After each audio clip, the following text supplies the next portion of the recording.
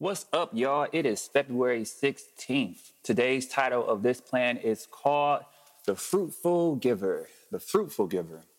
And I'll be coming to y'all from 2 Corinthians chapter 9, verses 6 through 15. 2 Corinthians chapter 9, verses 6 through 15. I'll be coming to y'all from my Life Application Bible, NIV. Get you one. Turn there with me. The section title of this chapter is called Generosity Encouraged. Generosity Encouraged, y'all. Let's pray. Holy Spirit, add a blessing to the reading of your word, Lord. Yes, Father God, reveal your truth to us as we read your word. In Jesus' name we pray, amen. All right, y'all. 2 Corinthians chapter 9, verses 6 through 15. Don't tune me out. Here we go. It says, remember this. Whoever sows sparingly will also reap sparingly. And whoever sows generously will also reap generously. Each of you should give what you have decided in your heart to give, not reluctantly or under compulsion.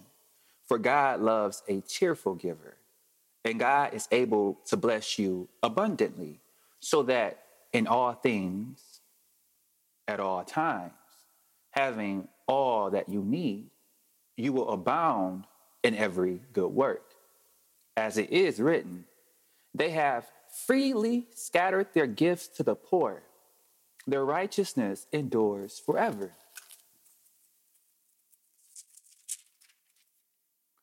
Now he who supplies seed to the sower and bread for food will also supply and increase your store of seed and will enlarge the harvest of your righteousness. You will be enriched in every way so that you can be generous on every occasion. And through us, your generosity will result in thanksgiving to God.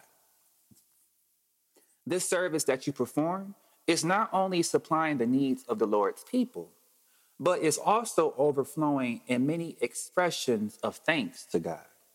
Because of the service by which you have proved yourselves, others will praise God for the obedience that accompanies your confession of the gospel of Christ, and for your generosity in sharing with them and with everyone else.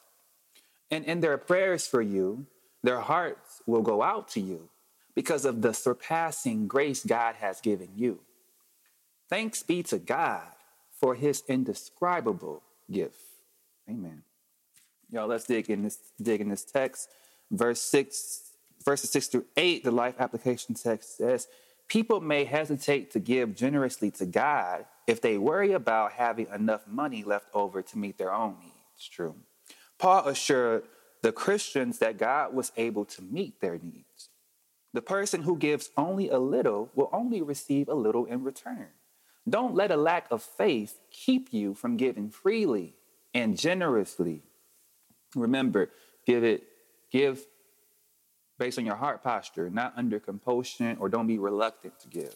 Verse 7, it says, a giving attitude is more important than the amount given. The person who can give only a small gift shouldn't be embarrassed. God is concerned about how a person gives from his or her resources. According to that standard, the giving of the Macedonian churches will be difficult to match. God himself is a cheerful giver. Consider all he has done for us. He is pleased when we who are created in his image give generously and joyfully. Do you have a difficult time letting go of your money? It may reflect ungratefulness to God.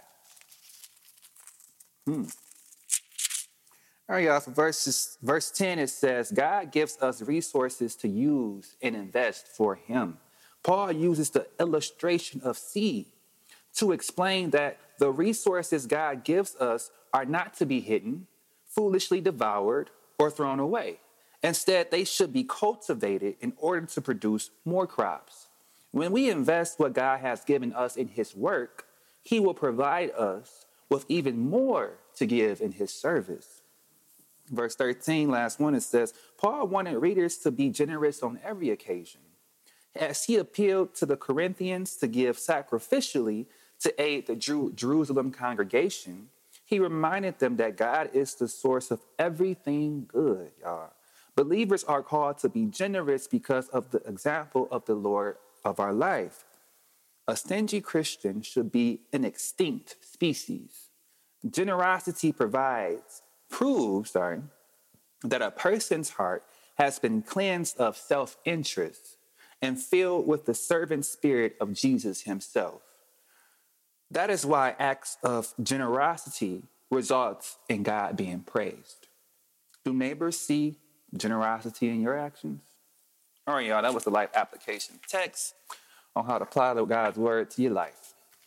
Let's jump on over to the devotional. All right, the fruitful giver. Have you ever had the chance to visit Israel? There is a stark contrast between the Jordan River and the Dead Sea.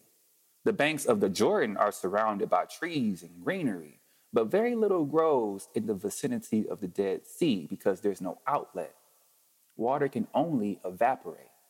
This process leaves salt minerals behind and makes the water so salty that it's unfit to nourish the land, which is dry and barren.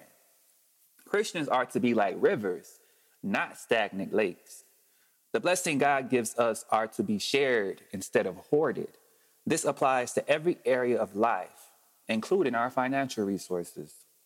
As God's provision flows in to bless us, he wants us to extend the blessing to those who are in need. The result is a fruitful life centered on glorifying the Lord and building his kingdom. We never have to fear that we will run out of resources because the Lord promises to take care of us. Matthew 6, verses 31 and 33. Believers can trust him to provide both the means to live and enough extra so we can be generous with others. Best of all, God will increase our righteousness and use us to supply the needs of fellow believers who would thank God and glorify God because of our obedience.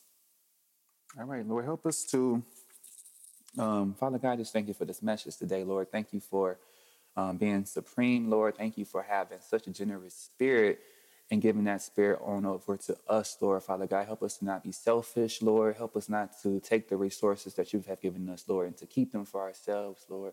But help us to be conduits that flow like rivers to other people in need, Lord. Help us to give our financial resources more, Lord. Help us to give our time more, Lord. Help us to just give love more, Father God.